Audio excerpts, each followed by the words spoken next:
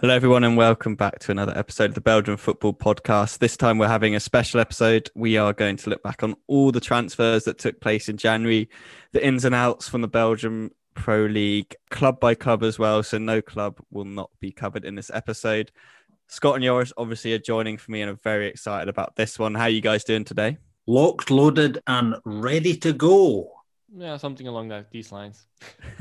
Almost as enthusiastic. Absolutely. So what we're going to do is we're just going to kind of go by the table, I think, guys, aren't we? We're going to take the team in first and just work our way down, look at who they brought in, who left, maybe give them a couple of grades as well. If we're feeling like we want to bash a couple of teams or praise a couple of teams, we'll do that. So we'll try and keep it as concise as possible so that if you're interested in a certain team, you'll definitely get to hear about them. Let's jump straight in with Club Brugge. I'll just run over quickly the incoming players that they had. So obviously the one everyone knows about, Bas Dost. He joined from Eintracht Frankfurt for around about 4 million euros, according to Transfermarkt. Nabil Dirar, 34-year-old winger from Fenerbahce, joined on loan for around about 700,000 euros loan fee. Stefano Denswil returned from Bologna, centre-back. He's joined on loan. Tahith Chong was also joined on loan, Man United player. He was on loan, I believe, at Werder Bremen to start the season, but has since made the switch over to Belgium. And also another signing that they made, he's kind of gone straight into the second team, is Daniel Perez. He's a striker, Venezuelan striker from Metropolitanos. Nice and easy for me to say. We've actually got some information on him from some Venezuelan football friends, which we'll go into later. But first of all, guys, actually, I'll start with you, Scott. What do you think about Club Brugge's transfer incomings in January? On the whole, I think they've been pretty good. I've not necessarily understood everyone and some of the choices they've made, but they've addressed the main issue by bringing in Bas Dost. They've got a striker with experience who will certainly see this season out for them and probably still make a strong contribution next year as well. So in the immediate short term, they've addressed that in quite a big way. I think, minimum expenditure. I mean, Dost is the only one really that they've spent any money on, and it's relatively modest at kind of 4 million euros. But their income from the outgoings is where it gets really interesting, I think. We'll touch on that in a minute. But on the whole, I think Bruges have had one of the better windows of the Pro League sides, and enough, I think, to see them over the line to the title now. Yeah, no, I think Bas Dost definitely is. He is kind of the standout one, isn't he? We've been talking about for a while that they need a striker, and he is a proven goal scorer. He's done it in the Bundesliga. He's done it in Liga NOS.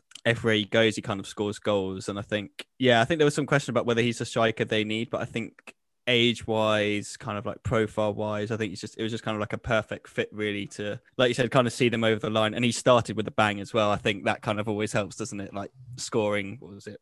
12, 13 minutes into his debut, he was on the score sheet, so that's always helpful. Joris, what do you think? Let's kind of like move away from Dost, because I think Dost is kind of the standout one of this. What about the other guys they brought in? The three loanees, I guess, if you include Chong, he was quite a late one as well.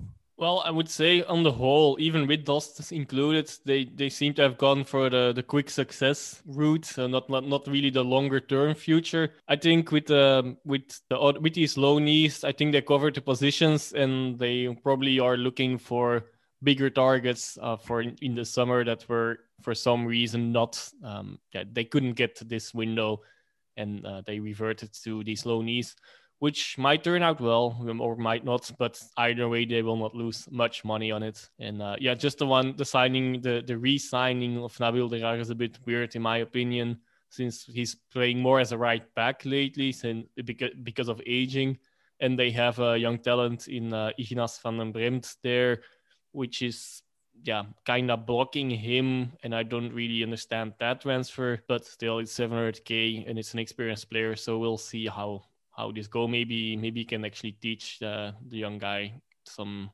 things, but I think they covered the positions well. Yeah, no, I think that's very true. I find the Chong one, I find that one slightly strange, because I feel like they've got young, kind of exciting wingers there, but I guess it's kind of like he fills a gap. He scored on his debut as well, so yeah, interesting. I know there's a lot of Man United fans who are quite excited about him and his talents. Didn't really get a crack at Bremen from what I saw, so yeah, it's kind of a good chance for him to really kind of push on, I guess, at a club that is good at developing young players. Before we move to the outgoings, I do want to touch on Daniel Perez. Quite an interesting one, actually, guys. So he's only 19 years old, Venezuelan striker who we probably won't be seeing in the first team this year or maybe even next year. He's gone straight into the second team. Really want to give a shout out to Redwine and Alipas on Twitter, or at the False Libero, who got in touch to give us kind of a good lowdown on Perez, really in detailed stuff. And he just looks like quite an exciting young player. So as I said, he played for Metropolitanos in the Venezuelan league, who themselves only founded in 2011, I believe. But yeah, he was kind of there. He was a top scorer in the reserve leagues at the age of 17. He was then the top scorer in the first team at the age of 18. He's 6'3". I think the release clause that Club Brugge had to meet was only about $250,000 US dollars. And he's on a 4.5-year contract. So they clearly see him as like a prospect. Our friend Redwine and Alapas he said he's got shades of Harry Kane about him. So that's quite a big boots to fill, but maybe he's the Venezuelan Harry Kane, which would be quite cool for him. But yeah, he talks about how he's quite a good player, like dropping in, picking up the ball. He can also come out wide and stuff. So he sounds like a really, really exciting player who's kind of young and up and coming in Venezuelan football. And we already know we've already got one very good Venezuelan league already. So for those of you listening to this, definitely keep your eye out on Daniel Perez as a future prospect. And once again, massive thank you to Redwine and Alipas for sending over that information.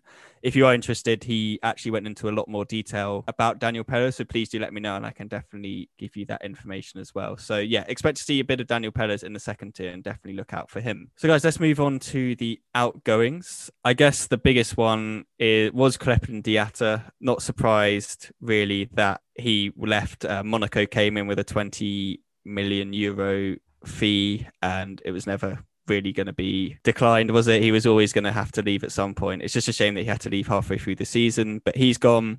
Luan Perez has gone to Santos for 3 million euros. Sieb Schreivers, who we'll talk about later, has gone to Leuven. Emmanuel Dennis has finally got his big move and he's ended up in Köln, which for me is painful because obviously I do not want Köln to do well as a Düsseldorf fan. So yeah, I hope he doesn't do well, but kind of hope he does well for himself, but not well for the team.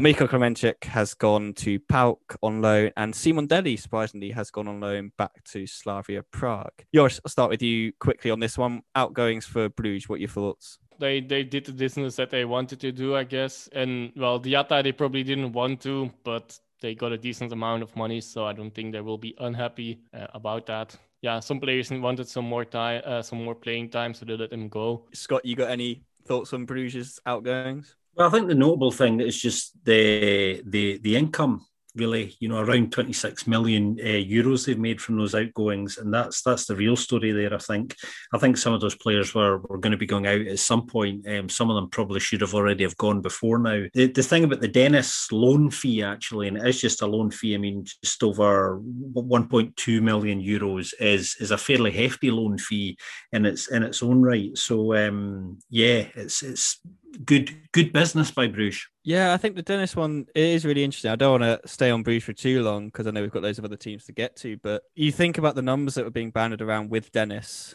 over the last kind of 2 seasons or so. Like, you had people talking about some crazy numbers were being quoted with Dennis, and it's like, well, he's barely even featured in the first team this season. Like, he's played a lot of the Champions League games and stuff like that, but in the league, he's not really set it on fire. Not in the way that Diatta has. Like, Diatta's been fantastic and probably, you'd suggest he is probably a better player than Dennis at this point, but Dennis going into arguably a better league, starting straight away for Köln. So it's going to be interesting to see how he adapts and if like playing in a bigger league does like kind of motivate him more and we get the best out of Dennis, because that could mean that in the summer they can sell him for the money that was being touted. So interesting one to watch. Let's move on to Royal Antwerp FC, our friends over at Antwerp, and they've had a reasonably busy window.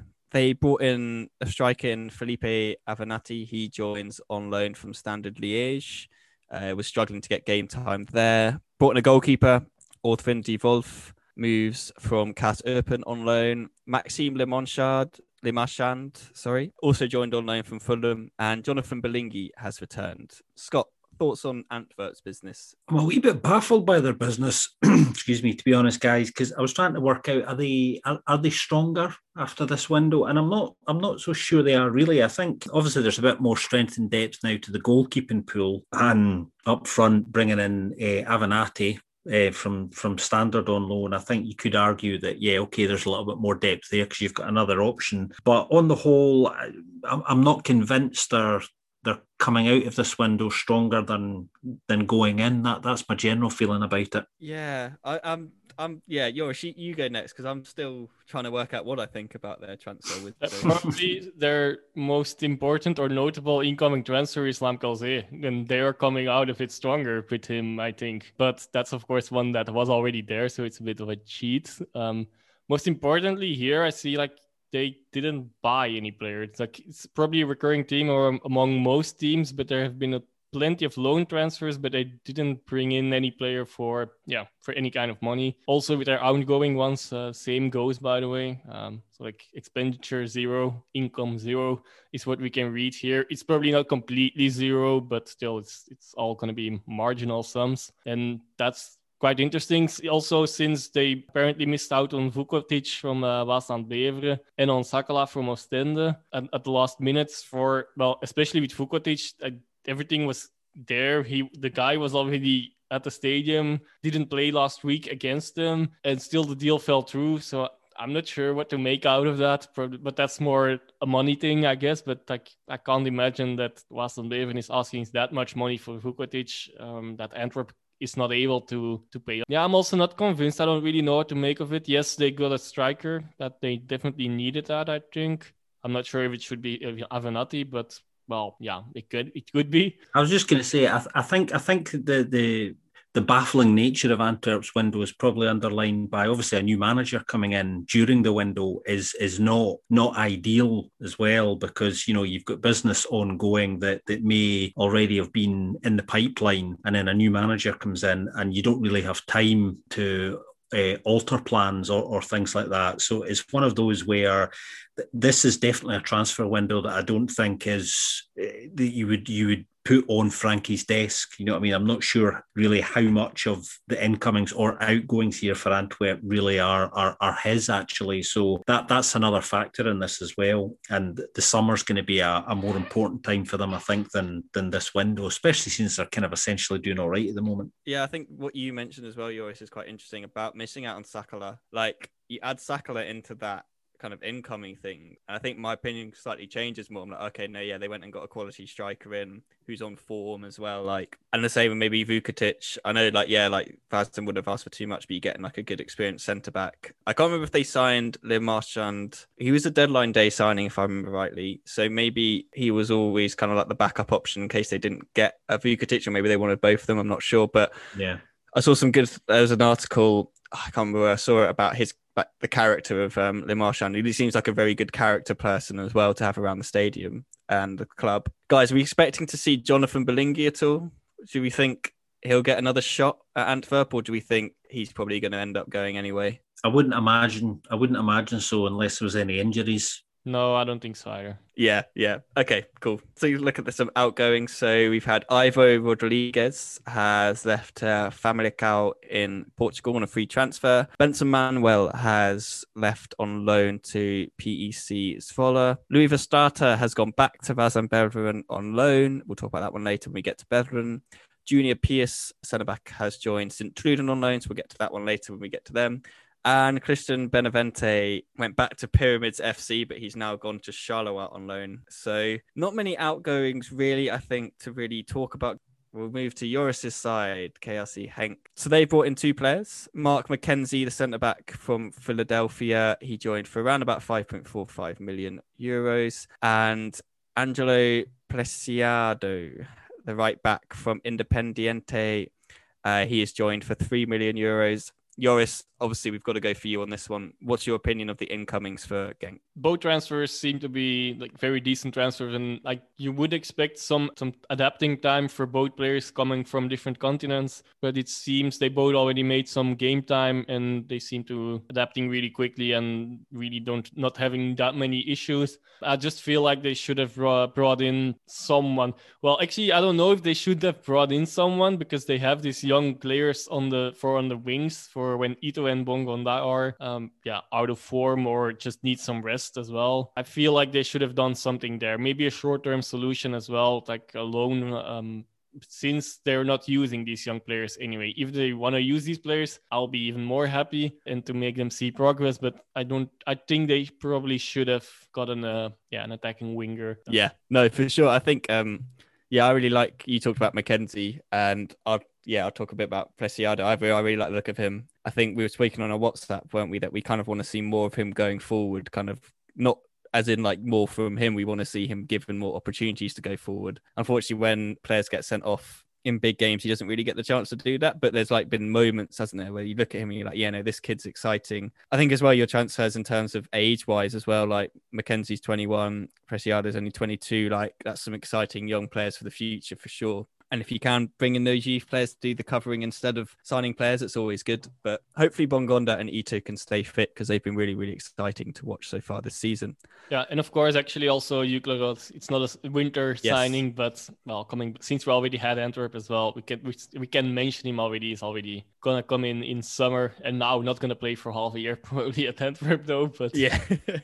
But I'll be very surprised if I think Jordan Lukaku is going to be playing left wing back for Antwerp for the rest of the season, because why do you play Euclid if he's not going to hang around? Yes, Nate. I have mixed feelings about that one as well. I like him as a player, but I'm not sure about the consequences for some of the other left backs, because there was no shortage of them yet, and I like all of the ones that we have so far. Yeah, no, for sure. We'll quickly move to the outward players that have left, and Scott, I'll get you to analyze these ones once I've run through them. So Joachim Mele finally got his move away. It wasn't to Marseille this time, it was actually to Atalanta. He went for about 11 million euros. Sebastian De Weest finally moved as well. He's gone on loan to Toulouse. Ruben Seegers has joined KVC Westerlo. Mats Müller-Daly has gone to Nuremberg on loan. I really wanted him to go to Fortuna Düsseldorf, but he didn't, which is a shame. Adair Woyi, centre-back, has joined RKC Waalwijk in Holland. And Elias Sierra, central midfielder, 19-year-old, has joined Heracles Almelo in Holland as well. And Zeno Gano has joined Kortrijk. Scott, after I've butchered all those names, why don't you give us, I'm guessing Mele is probably the big one to talk about here. Yeah, I think he is. Obviously, he commanded the big fee as well, and he chose in the end to go and play with Gian Piero Gasperini's Atalanta, which I can understand as a choice, actually, because Gasperini is one of the most interesting kind of coaches working in Europe at the moment, and that Atalanta side are really quite something, actually. So I think he's going to have a great time there, whether he plays or not, to be honest. I think the interesting thing to take away from Genk's business here, again, is much like Bruges, just great business. I mean, Genk, by far the biggest expenditure in the window as well. 8.45 million euros they spent between Mackenzie and Preciado, and then 11 million coming in for Malaga going out. So they've spent big, and there's a sense that they're kind of planning for the next 2 or 3 year cycle, you would hope. And Joris raised a really good point, actually. I think maybe the only thing that's missing is another player with a reasonable degree of experience who can come in and provide extra depth should anything happen to Ito or Bongonda. But his reasoning behind why that hasn't happened, I think, is equally sound as well. But I'm quite excited by Genk's business. I think it's smart business. I think they've signed well, good players, and I'm kind of quietly confident of a positive season for them next year, and a real title challenge that can be sustained, because those signings are smart, I think. I feel like there's one outgoing transfer that worries me a bit. Well, actually two, but mostly Elias Serra, because he's a youngster. He didn't get a chance. And that's why he moved. And that's becoming a recurring issue with Genk. And yeah, they're proud of their youth academy, but they're not using them enough. And this is what it leads to. Like, he had a missed loan transfer in the summer. And I think that deal was almost done, but he had to stay, probably maybe because of the rule of they have to have enough Belgians in the squad. And then he only got 10 minutes in the already lost game with 9 men against Beerschot and nothing else anymore. And now he just wanted to leave, which is very unfortunate because he was a very talented young player. It's sad to see him leave. I hope this doesn't happen more often, and that there's more of a... I'm a bit worried about that youth plan with Genk lately. Yeah, no, I think that's kind of like what every fan wants, isn't it? Like, you want to be pushing forward, but you also want to make sure that there's players coming through the academy, because there is something about having those academy players kind of make that step up. Like, that's exciting, like seeing the kids like move on from the academy into the first team. And like, you never know how they're going to really adapt until you give them a chance. So I think the way the Belgian league's set up, I've always kind of maintained this is like, it's a good league for that because of the lack of relegation spots, I guess. Like, you can afford to give them more of a chance depending on what your priorities are. So if Genk's priorities are to push up in the league, it's kind of like more difficult. But yeah, fingers crossed. We'll see some more of the youth players. But yeah, definitely two very exciting youngsters that have joined them. Moving on to Standard Liège, not much to talk about here because obviously financially there's not much that can happen at Standard Liège, especially in terms of incomings. One notable incoming, the centre forward from Hoffenheim that joined on loan, João Klaus, already scored a goal. Yeah, looks like a good signing, doesn't he, Scott? Yeah, I think so. I think he gives them a slightly different dimension, I suppose. Turned down Mechelen, which I think was slightly odd. I mean, obviously, I think he was holding out probably for what he thought was a bigger club. But I found that decision quite interesting in itself because the thing with going to Mechelen is if you're looking to kind of reignite your career a bit, which is what he was trying to do with his loan move, wherever he ended up, I think going to a side that create lots of chances for you to score is actually quite a good way of doing that. He's gone to a side who are bigger than Mechelen are, obviously, but aren't necessarily the right fit for him. Although he's doing okay, and I think he will do okay at Standard. I think the thing to take away from Standard's business is I think they've had one of the poorest windows of all the sides, and I base that more on the financial issues that we all know about that you kind of touched on, Ben. I think really the focus for them was on trying to get people off the wage bill and kind of get people out the door a little bit. And if you're judging their window on the basis of that alone, then I think it's been a pretty poor window.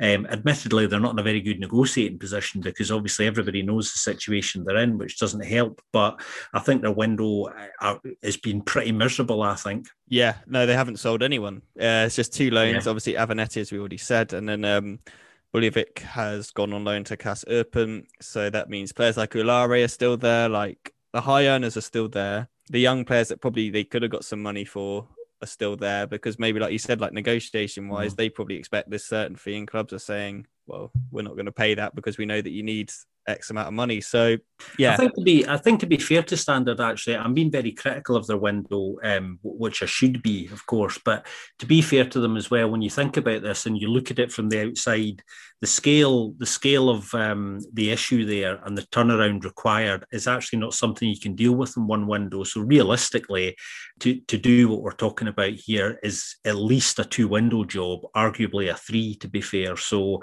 it's not. While it's not the end of the world, I think they've got a big summer ahead of them, that's for sure. Yeah, no, absolutely. And I think it's kind of interesting because, like, with Standard, at least on the pitch, it's starting to turn around a lot more. Like, Lay's starting to change it, and like it's looking a lot better than it was. And I think, I mean, if he keeps this up, he's definitely got to be offered the job full time. I think they'd be crazy not to do it. So maybe get him full time in the job, and then in the summer he can be like, right, these are players I desperately need to keep to start building a team around. These guys you just got to get rid of at all costs, really. Like, and I think sometimes you just have to take a hit, don't you, and just be like, okay, we're going to sell for less than we think, but at least we're getting the wages off the books. I just also feel a bit think or wonder if the results that they got now, which were getting better, indeed influenced the outgoing transfer window now as well. That Lay also maybe said like, okay, no, I know we need to cut costs, but please let me hold on to a few of these players, and then let's get a good finish, which also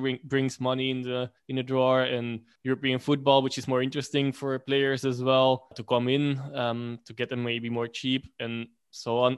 I'm not sure, and also I'm not sure if that's the right thing to do, but like I said, I don't know if there's anything to it at all, but if there's something to it, I'm not convinced it's the right thing to do in their situation. No, that makes total sense, actually. When you said that just like, yeah, that does make sense, doesn't it? Like, they are starting to get better, so you kind of just completely flip your priorities and think, okay, let's just eke out what we can. But if they have another drop off in form and they don't make the European football, like you said, Josh, like, then it's kind of like, is that the best thing to do in their position? So yeah, in not the best window, but at least they got a striker in. I think they needed to get a striker in because while they have Muleka, I think his injury record this season, they needed someone else there alongside him as well. So yeah, we'll move on to a club that did a lot of business in this transfer window, and Anderlecht, or as our friend Whatload of Waffle likes to call them, Loanderlecht, which is very, very apt. And yeah, definitely credit to him. We didn't come up with that. That is definitely one of his things. And yeah, the more you think about it, the more it's true. So they brought in Majid Ashimeru, central midfielder on loan from RB Salzburg, 23-year-old Ghanaian. Abdoulaye Diaby makes a return to the Pro League. He's joined on loan from Sporting. Jakob Lund Larsen, left winger, Danish left winger, formerly of Dortmund, now of Hoffenheim at the moment. He's also joined on loan. Luka Adzik, left winger, has returned from his loan in Turkey. And then they brought in Vornahan, the goalkeeper, on a free, and Mohamed Boukawi also on a free. Adzik is already on another loan, well, a sub loan, I guess, or something like that to Emmen as well. So that's important to mention here. Even more loans. Just a never-ending loan cycle. Yes, sorry, I just realised he has gone to Emmen. Thank you, Joris. While you're there, Joris, what do you think about Anderlecht's loan business? It's what they have to do, I guess, in their situation. So, but in comparison to Standard, they actually did a lot of business, like expenditure nil again, and outgoing we will get to a little, not much, but at least a little, and like plenty of more loans to come. But I'm curious. I think they did a good job in comparison to Standard in being in maybe even a slightly more dire position, but I don't know, especially since they seem to have a lot of talent on the field, so they can risk a bit more. Maybe that they will sell them for a lot more. And I'm convinced that Ashimero will be an interesting signing. Yeah, I think they did good business. Diaby is an interesting one as well. Ex-Club player, of course, but not having done much after leaving Belgium. So that one I'm not so convinced about. Yeah, and for the rest, you can't do much wrong with these loanies. They added some bit more depth, and they hope to have added some creativity in their squad and goals.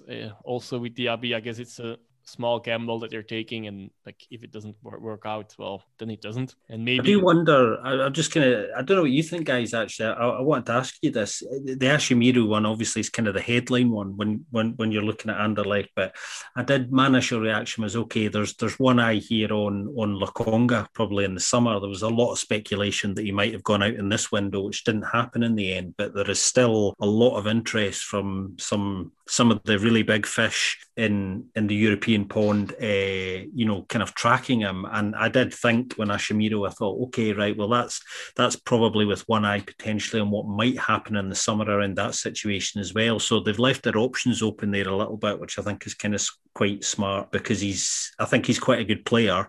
Who, if he does well, I would imagine they would maybe look to make it permanent, and that's much more likely to be the case if Lokonga does go in the summer for a really big fee, which is looking like it might be the case. Yeah, and also like the impressive part in that sense, like impressive, I don't know, all depends, but the potentially impressive part is that they got a reasonably low buying clause with it. Yep. So yeah, that's the good part about that deal. Yeah, I think indeed definitely also one for the future to see how, if he doesn't completely disappoint in the next half of the season, I think it's actually quite clear that they will sign him already. Yeah, I think I'd be shocked if Lokonga's still there in the summer, like for next season as well, because yeah, he's been such a good player this season. Lokonga's salary alone, getting rid of that already pays the purchase option for my no matter how much they get. So. Amazing. I think interesting. Like, I quite like Jakob Lund Larsen from when I've seen him play, so it's interesting to see him come into Bruges. Like, he did play a fair amount for Dortmund, if I remember rightly, unless I'm thinking of someone completely different. Yeah, an interesting one. And then, like you said with Diaby, it's kind of like a free hit, isn't it? It's just a loan. What happens. Right, here we go. The outgoings. This is, I'm sorry to everyone if you want us to go through all of these. Obviously, we've also already mentioned about Percy Tau going back to Brighton. Everyone knows about that one. Some kind of standout ones. You got Landry Damata has gone on loan to Espanyol. I believe there's an option to buy on that. Correct me if I'm wrong. Yeah, obligation to buy if they promote obligation as well. Okay. Oh yeah, if they go up, yes.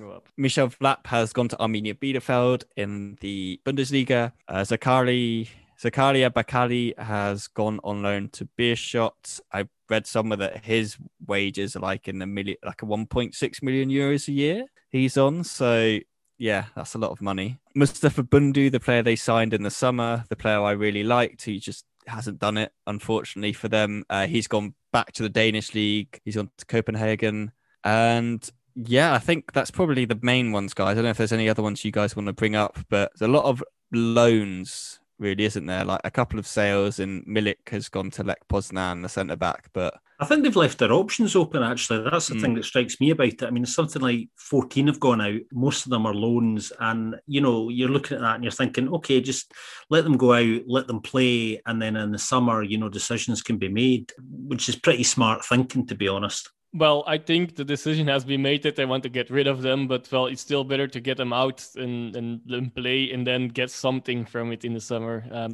Like many of them, indeed, as we already mentioned, have Di Matta also had a big salary. It's mostly about the salary cutting, and there's a few that they probably still pay a bit of the salary or most of the salary, but just if they get playing time, they get more in the picture, and hopefully they can get rid of them in the summer. Like the mismanagement of the club in the past few years seems to be over, but yeah, they still have to clean up. Like you said with Standard, that they might need 3 windows. Well, Anderlecht is also inside these windows, and it will go on because there's a few contracts until 2023 still, I believe. Yeah, no, I think as well with their they're going to get some big fees for some of their young players as well, so that's always going to help with kind of speeding the process on. Whereas for Standard, it's not quite like that, is it? They're not really going to get those big fees. Let's move on to Charleroi. Yeah, they've had a reasonably interesting window, quite a few loans as well. So Christian Benavente, as I mentioned earlier, he's joined on loan from Pyramids FC in Egypt. Jordan Bataka, he is joined on loan from Ghent, who he only just joined in the summer. Origin Randres has joined on loan from Anderlecht. Anas Zarouri, 20-year-old left wing, has joined from Lommel. Yunus Bahadir's 18-year-old right back has joined from the Genk under-21s. Cedric Clipley has joined on loan from West Brom, and Parfait Mandanda, one of my favourite named players in the world, has returned on loan at Hartford in America. Scott, I'll go to you first on this one. What do you think about Charleroi loan business as well? Yeah, I think it's been pretty decent on the whole. I think Charleroi have a very good transfer model. Actually, I think their operating model with all transfers, regardless of which window it is, has served them quite well for a number of years now. I think sometimes that means there are some players that come in windows that are a bit strange. Benavente is a little bit strange. Obviously, John Flanagan coming in, although it wasn't in this window, he was a free and has just kind of disappeared without trace, was just bizarre. But that's a separate story. The one that kind of caught my eye just on a personal level was Cedric Kipre coming in from West Brom on loan. Kipre is a player I've seen in person actually a few times, because he spent a season playing for Motherwell here in Scotland. Regular listeners will know I'm based in Scotland, so when I've been at Celtic matches, I've seen Kipre up close a number of times, and he's a very decent player indeed, who I think will fit the Pro League very, very well. So if he stays fit and gets an opportunity, I think he's a player that could slot into that side and do a right good job for Charleroi. So I think on the whole, for a very small expenditure, sort of €500,000, they've strengthened, I think, at the back. I think Varanya's quite a good acquisition as well. Yeah, pretty good. Enough to keep them ticking over at an impressive level, I think. Yeah, I would give that B+. Yeah, I think Jordan Bataka on loan as well. It just seems like such a Charleroi signing. Goes to Ghent, doesn't really get the game time or something like that. But then he comes to Charleroi and stuff like that. And I think he had a pretty nice assist in his debut as well.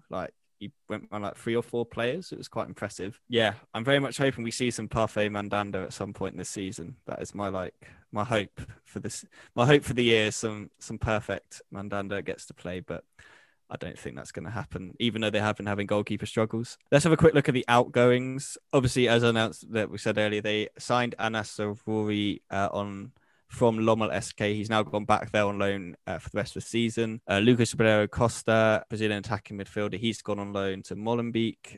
Gaetan Hendricks, defensive midfielder, he's gone on loan to Kortrijk. And Sturgios Marinos, has been released. Yours, anything there that stands out to you, or is it just kind of a standard kind of big club just loaning some players out to smaller teams? Yeah, I don't think there's much in it. I don't know many of these players. Hendricks is a decent signing for Kortrijk, I think, one of their only ones, but we'll get to that later. I kind of just want to jump back to the incoming ones and say, like, this has just all the Mogi Bayat signs all over it. Benavente, Bayat player, Branius, Bayat player. He just wants to transfer them all as much as possible and get as much as money as possible. Of course, he's also a family of the owner of Charleroi, so that does help. But yeah, and he's also like the main figure in the corruption scandal. Well, one of the main figures there. So that's why I'm still a bit wary of it. But yeah, still on the whole, I think for Charleroi, they might be decent additions to the squad, although I'm still a bit hesitant with saying that, as you can hear. We'll move on now to Beerschot. A couple of incomings for them. They signed Stipe Ladic, Hajduk Split, young centre-back, for about €450,000. The Sheffield United link continues. George Broadbent has joined on loan. He's been playing for the under-23s. As you talked about earlier, Zakari Bakali has joined on loan from Anderlecht. Joris, I'll go back to you, give you the first kind of dibs on this one. I guess the kind of standout one for me is maybe bringing in Bakali as a replacement for Tisu Dali. Yeah, very, very, very weird one, in my opinion. But also, yeah, so they are taking a bit of a portion of the salary, of course, not the whole big amount. I don't know if it's 1.6. Anyway, a big one. Yeah, that's like, actually, I think they got rolled by Anderlecht here. Yeah, no, for sure. And I think it's interesting that they only signed one centre back. Like, if you'd said a couple of like months ago that they were only going to sign one centre back in January while their defence was just like leaking goals, would have all been a bit like, I think they need to sign a couple more than that. But defense has improved, so I'm not sure how much of Stipe Ladic we're actually going to see, but it's always, when you see like a 20-year-old young centre-back, it's always like an intriguing thing. Not sure how much of George Broadbent we're going to see as well. I'm no expert on Sheffield United under-23s, but it's only a loan. Scott, I'm going to jump to you for the outgoings. I think the main one that we need to speak about is Tarek Tisu Dali. He has left for Ghent, reported fee of around €750,000, which in my mind is a bit of a bargain for Ghent. Absolutely, yeah, absolutely. I think huge miss. He's going to be a huge miss. I mean, this is a transfer that we kind of got wind of here a good few weeks ago. It feels like ages ago that we first heard rumblings that Ghent were going to try and pick up Tisu Dali.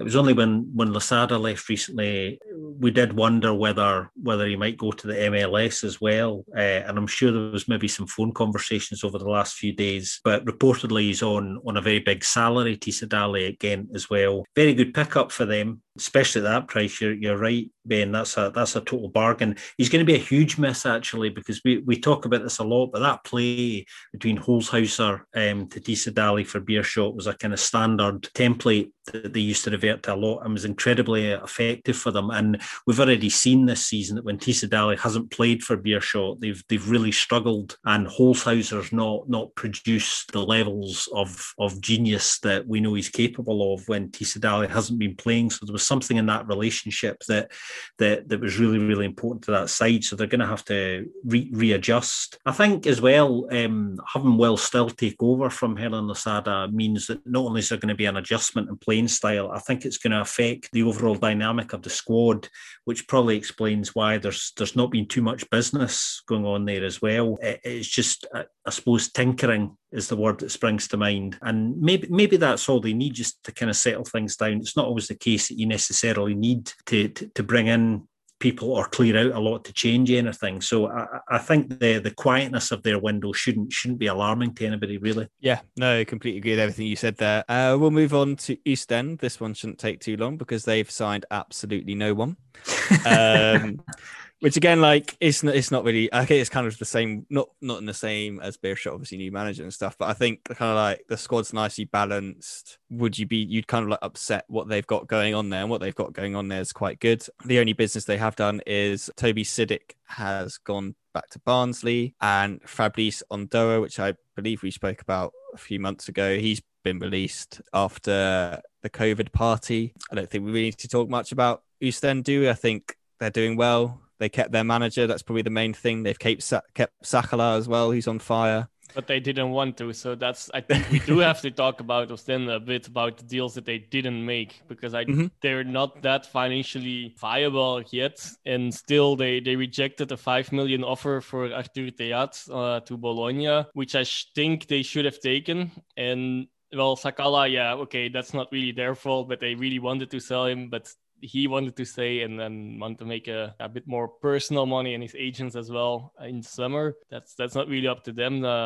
But yeah, I still feel like they should have taken some financial profit out of their good season so far already. Because the thing with them is also, I feel like, except for Sakala and maybe a few others, they're not individually very strong players necessarily, but it's really the squad. So I'm not sure whether these players will in a different environment will perform as well. Although, of course, you can say like you don't want to lose their squad, and of course the progress on the field is more important. But I still feel they probably should have not rejected such a big offer. I think Ostend are another one of those clubs that have got some quite big calls to make in the summer around a number of players. And I think Ben's point about them not wanting to rock the boat, I think, is behind a lot of this, certainly. And I'm sure the decisions that they have to make in the summer have probably already been made. And perhaps that's behind some of their thinking here. Yeah, I think it's important they hold on to Blessing, but that's a separate discussion, isn't it, guys? Yeah, no, for sure. And I think,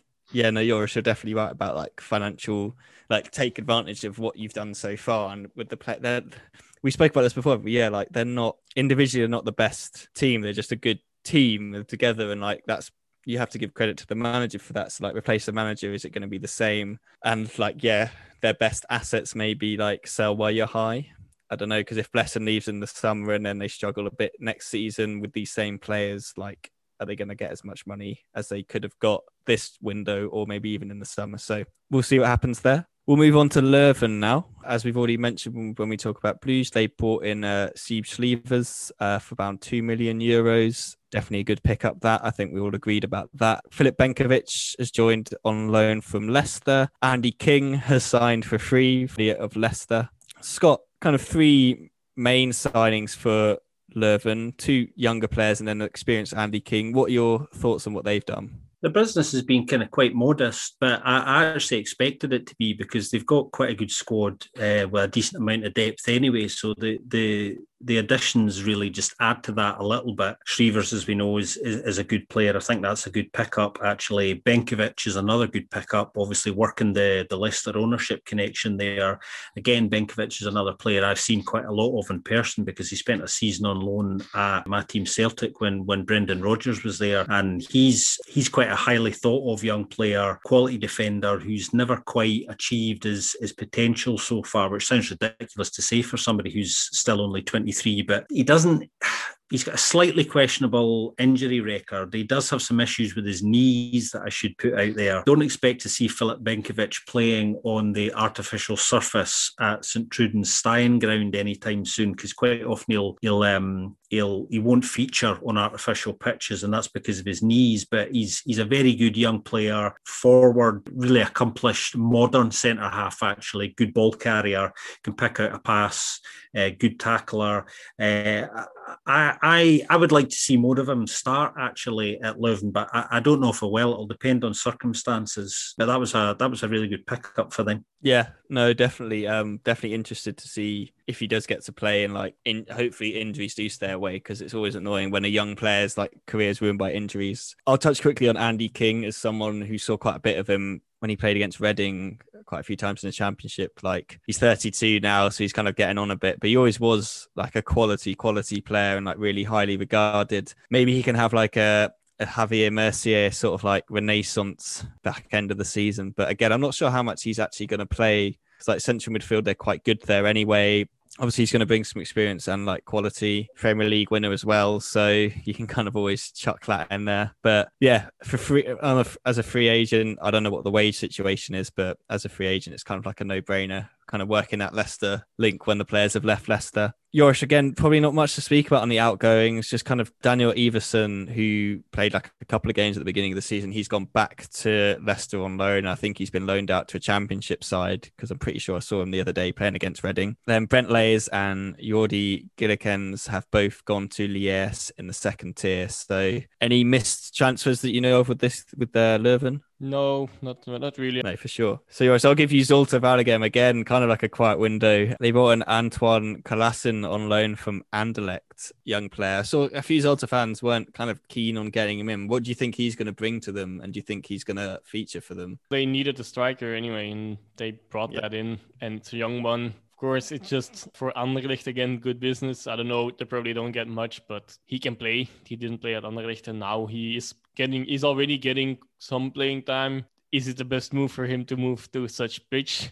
That's always the question. But apart from that, apart from that, I think it's a decent deal for all three parties. Yeah, it was quite quiet as Zulte. That was kind of like their only real big incoming. Urho Nisila, the Finnish attacking midfielder, he went back to Finland to play for KuPS.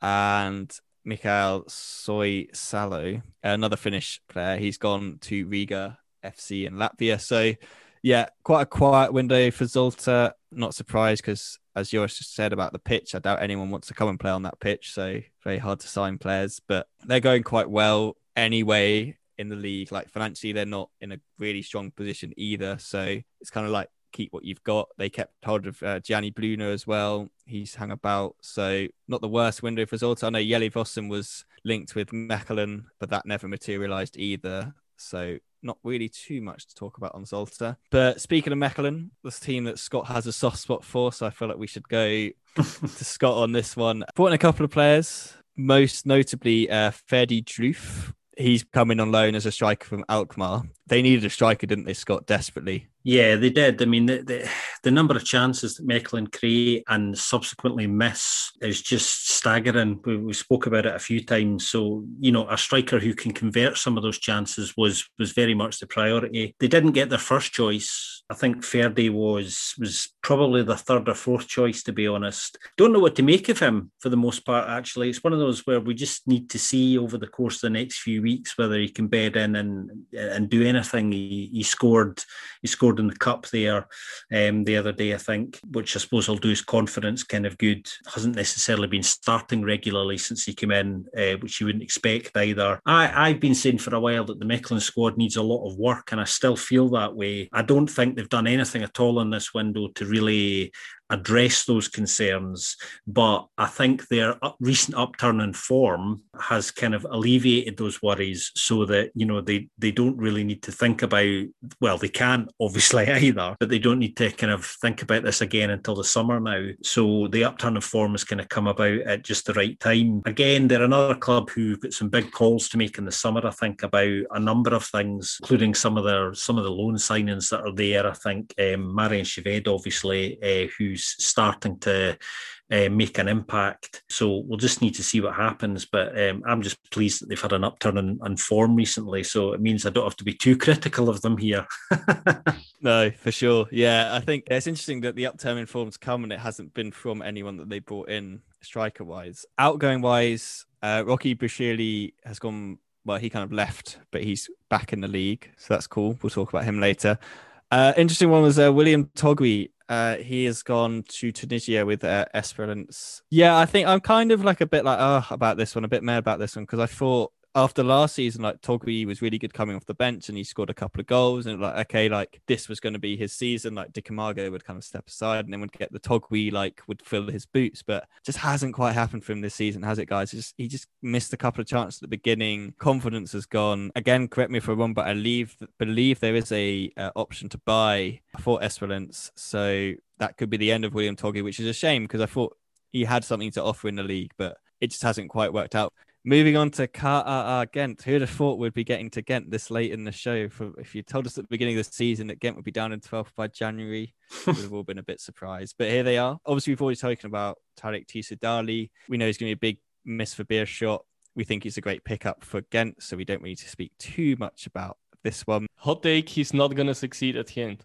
Ooh, go for it. How come? But okay, I'm not sure if he will fit into that squad as well as with Beerschot. And I'm just always a bit wary of players that have at a later age have won half of a season at the highest level and then get a move. I'm always a bit wary. So I'll be happy to be proven wrong. No, I know you're so like true. You do see it quite a lot, don't you? Where like players make that move and then it suddenly becomes a very bad contract and a bad move. Yeah, I feel like they just something about the way he plays. I feel like they may have to do something to get the best out of him. They may have to switch up some systems, but I feel like if they do that, they probably can. They also brought in a striker from the Israeli league. I believe he's half Ethiopian, half Israeli, which is quite an interesting mixture. Yonis Malede. He's only 21 years old as well, and he joins from Maccabi Netanya. So yeah, I'm not sure how much we'll see of him now, but definitely want to keep an eye on. Talking about players, agents, typical Dudu the hand transfer. Also an obligation for Ghent as well. We're not cynical at all. You can tell Joris knows a lot more about these things than us. Joris knows his agents, folks. Joris knows his agents, which is good for me and Ben. Yes. We're like, oh, an innocent transfer. And yours is like, well, actually, it's not as innocent as we believe. Yeah, unfortunately, that is the way of modern football these days. Outgoings for Ghent, a couple of loans. Eric Smith has joined St. Pauli. Jordan Bataka, as we already mentioned, gone to Charleroi. And Tim Kleindienst, the summer signing from Heidenheim, has returned to Heidenheim, where he scored 15 minutes into his return. Again, I guess, Scott, this is kind of like if you look at Bataka and you look at Kleindienst's two summer signings that just never really were right for Ghent in the end. Like question marks were kind of raised about the signings when they were made. I think it's a classic case of, we were talking about this on our most recent episode, weren't they, about, players who are not bad players. They just don't fit into any of the systems that a side is playing. I think the big takeaway from Ghent's window for me was holding on to Yaremchuk, actually. Yeah. He's probably going to go in the summer. There's a high probability of that, but I think holding on to him to the end of the season was important, just to allow them to see some kind of half-decent mid-table season through. So that was kind of my big take, because it did look at one point as if he was going to be going out the door before the end for quite a big fee, but it didn't happen. Yeah, it was quite surprising he didn't leave. I think he needs to be playing European football in my mind. I think he's a quality player. I really enjoy watching him play. So yeah, Ghent aren't going to get that next season. So I think he'll definitely be off. But yeah, I think you're right with like Tim Kleindienst. It's that classic case of like, the fit for the system just wasn't there, especially when you had Yaremchuk there already. You had De Potler. Like, he's just kind of not the striker they needed. He wasn't better than what they had, I think. And then Bataka as well. Like, he's quite a utility player in a sense. He can play lots of different ways. He was St. Luden's captain last season as well. Like, yeah, just didn't quite fit the mold. But yeah, like you said, keeping Yaremchuk's definitely big. And there are some good players in there that they have brought in the summer who are making an impact. So let's move on to Eupen. As we spoke about earlier, Rocky Brashili left Mechelen. He's now gone to Eupen instead. Again, just on loan. We already talked about Alexander Bojovic joining on loan from Standard Liège. They also brought in an experienced goalkeeper in Robin Himmelmann from St. Pauli. Joris, I know you are a resident of Hamburg, so I'm not sure if you ever got to go to St. Pauli and see Robin Himmelmann play, but what do you think about Eupen's transfer business? No, I haven't seen him, unfortunately. Yeah, well, they needed a goalkeeper, of course, when Orthin the Wolf went to Antwerp, so they got his replacement already on the same day. Well, it was also necessary, of course. Yeah, well, quiet window as well. Not convinced by Bojovic. Outgoings. Again, not much action here for Eupen. Niels Schutterdin has joined AEK Larnaca in Cyprus on a free. As we already mentioned, Ort van der Wolf has gone to Antwerp. And Carlos Embolo, who actually played a fair amount for them this season, but he's kind of like dropped out of favour recently. He's gone to Alcolon in Spain, again, just on loan. Scott, I guess there's, again, not much really to add on this one, is there? Like, it's just a quiet transfer period for Eupen. Like, they've got some good young players there anyway. Like, they got the striker they needed already. Absolutely. Quiet and uninspiring. Yeah, that pretty much sums it up. This next team definitely didn't have a quiet window, and they definitely didn't have an uninspiring window. I think as a group, we're probably quite high on this next team in St. Truden on their window. So they brought in Christian Bruls from Westerlo for around about 300,000 euros. He scored an absolute screamer the other day. Definitely check that one out if you haven't. They bought in Ilombo and Boyo, as many of you know, centre forward from Kortrijk, around about 300,000 euros as well. So two quite cheap deals for players that are into their early 30s, but quite experienced. Also brought in on loan from Mainz, Dimitri Lavallee, who played a bit for Mainz this season. Daiki Hashioka, young right back from the J-League, who's also already been capped for Japan, and he's only 21 years old. And they also brought in Junior Pierce. He was like a deadline day loanee from Antwerp. Scott, St. Truden, what are you thinking? Well, I think they've had the best window of all the Pro League sides, actually. I really do. I think they've smashed it. They've absolutely smashed it. I mean, they had an upturn in form in recent weeks, which obviously has been good. But the interesting thing is that some of these players that have come in, not only have they addressed weak positions and are now stronger and have more competition, the players that have been brought in are making an immediate impact as well. So they're not taking time to bed in, which is, of added benefit to St. Truden. I think they've had a wonderful window, to be honest. And for me, like I was saying, they've had the best window of all the sides. Peter Maas has now got a number of options open to him as well from a coaching point of view. So not only does he have replacements for certain positions, some of the players that have come in can play in more than one position as well. So they've got cover and depth now, which they haven't. Well, I don't know.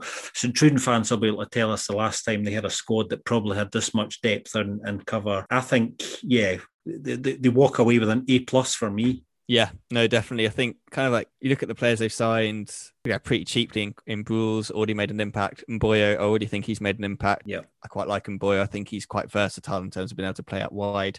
He helps out with Suzuki as well. Yeah, then as I mentioned, Hashioka from Japan hasn't played yet, but when you just look at this kid's kind of like stats, he's already played 96 games across the J-League, the Champions League over in Asia, Super Cups and stuff like that. Like I'm kind of getting more and more excited about the potential of seeing this guy. He's on loan, but with an option to buy. Joris, I'll give you the floor on this one as well. Do you think they've had the best transfer window of all the teams? No, but they did a good job though. In terms of outgoings, Paul Garcia left to FC Juarez in Mexico for around about 700,000 euros. So I think overall they made 100,000 euros over the course of the transfer window. So that's pretty decent when you consider what they brought in. Santiago Colombato has joined Leon, also Mexico, and Sungwoo Lee went to Portimonense in Portugal, again on loan. So they sold one, got a fair amount of money, and just reinvested it back into the main squad, which is pretty decent. The team that obviously Mboyo joined from, Kortrijk, we'll move on to. They finally sorted out the managerial situation, as we spoke about in our last episode. In terms of transfers, Teddy Chevalier makes his return. He has returned from Valenciennes to join Kortrijk. Ante Palavesa, a 20-year-old defensive midfielder, has joined on loan from Manchester City. Alexander Radanovic, the centre-back, has joined from Lens. Gaetan Hendricks, as we already mentioned, and yours said, is quite a decent player. He's joined from Charleroi. And Andli Batsula has returned from his loan at Dynamo Minsk and then just been sent back to Dynamo Minsk on a free transfer. So he came and he went. He probably didn't even make it back into Belgium. I'm sure he probably just stayed where he was. Joris, what did you think about Kortrijk's transfer business, especially their incomings? Yeah, they also have Zino Gano, as you already mentioned. Yes, before. Of course. But I don't know what to make of it. They had a weird window, and I would say a bad one, actually. They let go of some players. They bought, Chevalier could be okay, but he's already 33 as well. And also it's already third spell at the club, so will he still be as good as the first ones? Most likely not, but is it enough? Maybe. But yeah, also they had a few loans, a few Belgians on loan also because of some rules, regulations, I suppose. Yeah, I don't know really what to make of it. They put together something, but I don't know what. I think it's a difficult time for Kortrijk in a way at the moment, obviously, because we know about what's happened around the managerial situation. We've talked about that. That breeds uncertainty. I think a couple of the players who've left will be big misses, actually. I think Mboyo will be a miss, and I think Van der Bruggen will be a miss as well. So I think, as we were talking recently, I think Kortrijk are going to be changing direction a little bit now. And yeah, let's see what new manager Luca Elsner can make of what he's got to work with between now and the summer. I think that's what we have to kind of watch and wait for, really. Obviously, Christophe Laporte as well went out, quite an experienced player, gone back to Mouscron probably for his last season. So we just really need to see what happens there. But I think I tend to agree with you, Joris. I think it's been quite a strange window, and we just need to watch and wait with this one, actually. Yeah, and maybe it has to do with, I'm still wondering about our financial situation. Maybe they probably couldn't do much more, but as with everything around that club right now, it's a bit in the dark. There's a degree of uncertainty, isn't there? Yeah. We touched on kind of Christophe Laporte, actually, and he's obviously gone to Mouscron, who we should probably move on to next, shouldn't we? Who I think my thoughts on Mouscron's window actually are what was that all about? I can kind of sum that up. Obviously, they brought in a couple, 36-year-old ex-Mouscron players kind of coming back, Hamdi Harboui and Christophe Laporte, who we just mentioned there. Very, very strange acquisitions. I think Mouscron, obviously, their priority is just to stay up, and I think they're probably thinking that those two players, will add a little bit of experience that will allow them to do that. Not much more I can say about kind of Mouscron's business. Yeah, it's a bit strange to bring in these old players. I don't know, they seem to manage quite well under the manager now. Outgoing, also not much. It's just a very, very, very quiet window for them. I feel like you'd expect a bit more from them. I don't know, just like with needing to stay up in the position they're in than signing two 36-year-old blokes. But I guess, it depends what you can afford and what you can really attract, isn't it, really? Like, they could have loaned in the whole Lille squad again, but that didn't quite work in the summer, so probably not the best of ideas. Yeah, should we move on to Cercle? I think they've had quite an interesting transfer window. They brought in Hannes van der Bruggen in for like 300,000 euros. I think we spoke about this one in another one of our podcasts about how they had like an agreement with him, and it was kind of like how much they're going to get for him. But yeah, I thought it's quite a nice signing. Kevin Denke, he has joined the striker from Nîmes. Strahina Pavlovic already scored as well. He's joined on loan from who else but Monaco. And Sebastian Bruzezi has joined on a free transfer, 31-year-old goalkeeper. Scott, what do you think about Cercle's transfer business? Pretty decent on the whole. That's kind of my impression. It'd be interesting, kind of, again, these were all obviously things that Paul Clement on some level must have signed off on before he was signed off, to excuse that bad gag. Nice. But I think there's a couple of good acquisitions in there. I think Van der Bruggen's a good one. I think Denke's quite an exciting one, actually. Hoping to see a bit of him. Pavlovic, again, another decent one, I think. Bruzi's another goalkeeper. I think they've come out of this window stronger than when they went in, which is always the most important test.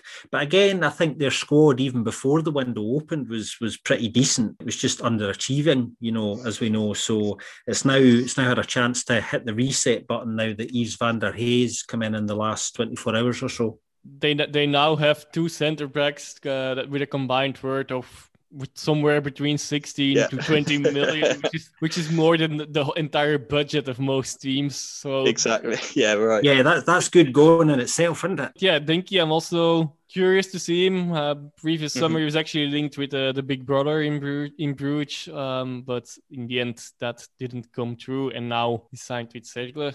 We'll see how he will develop. I think he should be a decent talent, and well, they could use something next to Ugbo, I guess, or as replacement. In terms of outgoings, they are definitely saving money on having to pay yellow card fines because Johanna Omelo has gone to Turkey. No disrespect to Omelo, I quite liked watching him play, but he just always seemed to get booked, just like one of those players who proper defensive midfielder, just always getting carded. And to be fair, they also, with the Denke deal, they brought in Denke and Ueda, the Japanese centre back. He went the other way on loan, so they haven't really kind of like you guys have been saying, they haven't really lost anything. They've kind of strengthened. And yeah, the squad's good enough already. I think these players just add a little bit more quality to what they've already got. I quite like Van der Bruggen. I think he's a good, decent player. Yeah, we'll see. Like, I think Yves got a job in his hands to kind of turn the form around and get them going again. But there's definitely talent there that can definitely kind of get them out of the slump. And now we finally reached the bottom side of the table in Vasan Beveren. And yeah, they brought in a couple of players. Sivert Helton Nielsen, defensive midfielder from Elfsborg. He joined for about 450,000 euros. We got quite a good lowdown on him from our friends over at the Nordic Football Pod, so I'll get to that in a bit. Felix Bastians, the German centre-back, joined from China on a free. Bill Lafwas, 21-year-old goalkeeper, joined from Maastricht in Holland on a free. Jeremy Sanchez. Thank you. He joined on loan from Heracles. And as we already said, Lou Verstraete has returned on loan from Antwerp, which I think is a good deal for Louis. He wasn't really getting much playing time at Antwerp, so it gives him a chance to get some more game time under his belt. Joris, what do you think about Vaslin Beveren's transfer dealings? And once you've said that, I'll give the listeners a lowdown on Nielsen. I can't say much about Nielsen because I'm curious to hear about it as well. For the rest, indeed, good that Verstraete came. The one thing maybe is with they already had quite an okay, for at least for the position that they're in, and like for the teams fighting for relegation, they got an okay central midfield, and now they brought in Nielsen and Verstraete, another two midfielders. So it will be interesting to see how they will set up, and if it's just for if it's more as a backup that one of these two is brought in. For the rest, Sanchez didn't really get much playing time in Almelo anymore. And the Bastians and Latauers I can't really say much about. So will be a discovery, I think, for me. Even. Yeah, massive thanks to Steve over at the Nordic Football Podcast for giving me the lowdown on Nielsen. So he says he's a very good defensive midfielder, kind of like all good round strengths. He used to play for Brann in Norway, the team based in Bergen. He was a key player for them. And kind of, he says, basically since he left, they've never really been the same. Brann have had a pretty terrible season. His kind of biggest strengths are positioning and tackling, which I think would be good for a side like Beveren, who kind of will be on the defensive more. Good at breaking up play, disrupting opposition attacks, kind of all-round good defensive midfielder. Signs from Elfsborg, who finished second in the Allsvenskan this year, so a very, very good team. He played a lot for them as well. He played most of the games, I believe. So quite an interesting one. They're getting in, it sounds like they're getting in a quality defensive midfielder. As Joris already said, they've got some other central midfielders there, so it's kind of like they've got a bit more, competition for places within that central midfield.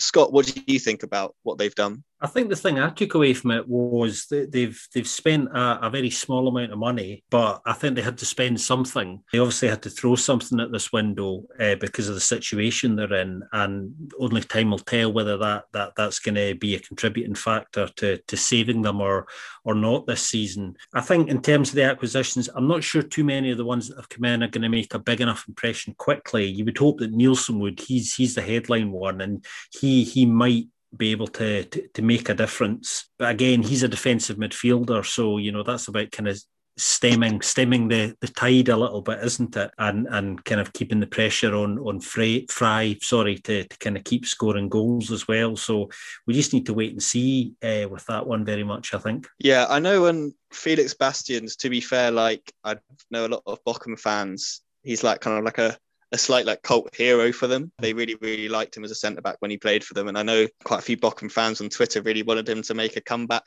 to Bochum at some point. But so I feel like he could be actually like a sneaky good signing for them. But like you said, if he can get up and running quick enough, especially as a centre-back, like defensively the better they can be defensively, the better chance they'll have to stay up. In terms of outgoings, again, not a ton of big time players that have been playing quite a bit for them.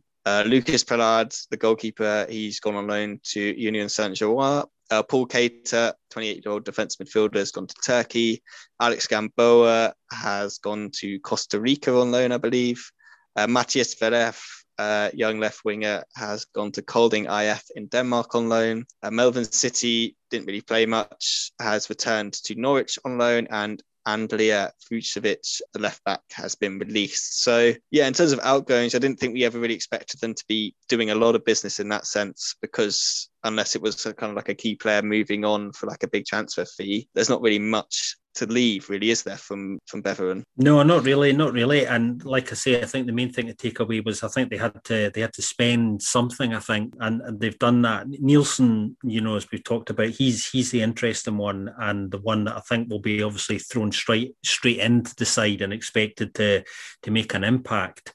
I think, thinking about Beveren, they've not been playing badly in recent weeks at all. We've touched on it there. The game against Antwerp a few days ago was the perfect example of this. They're not playing badly, but they're losing poor goals at key moments, and which are kind of turning games. So if they can stop that between now and the end of the season, they will still have a chance because of how competitive this league is. Yeah, no, definitely. So that kind of sums up.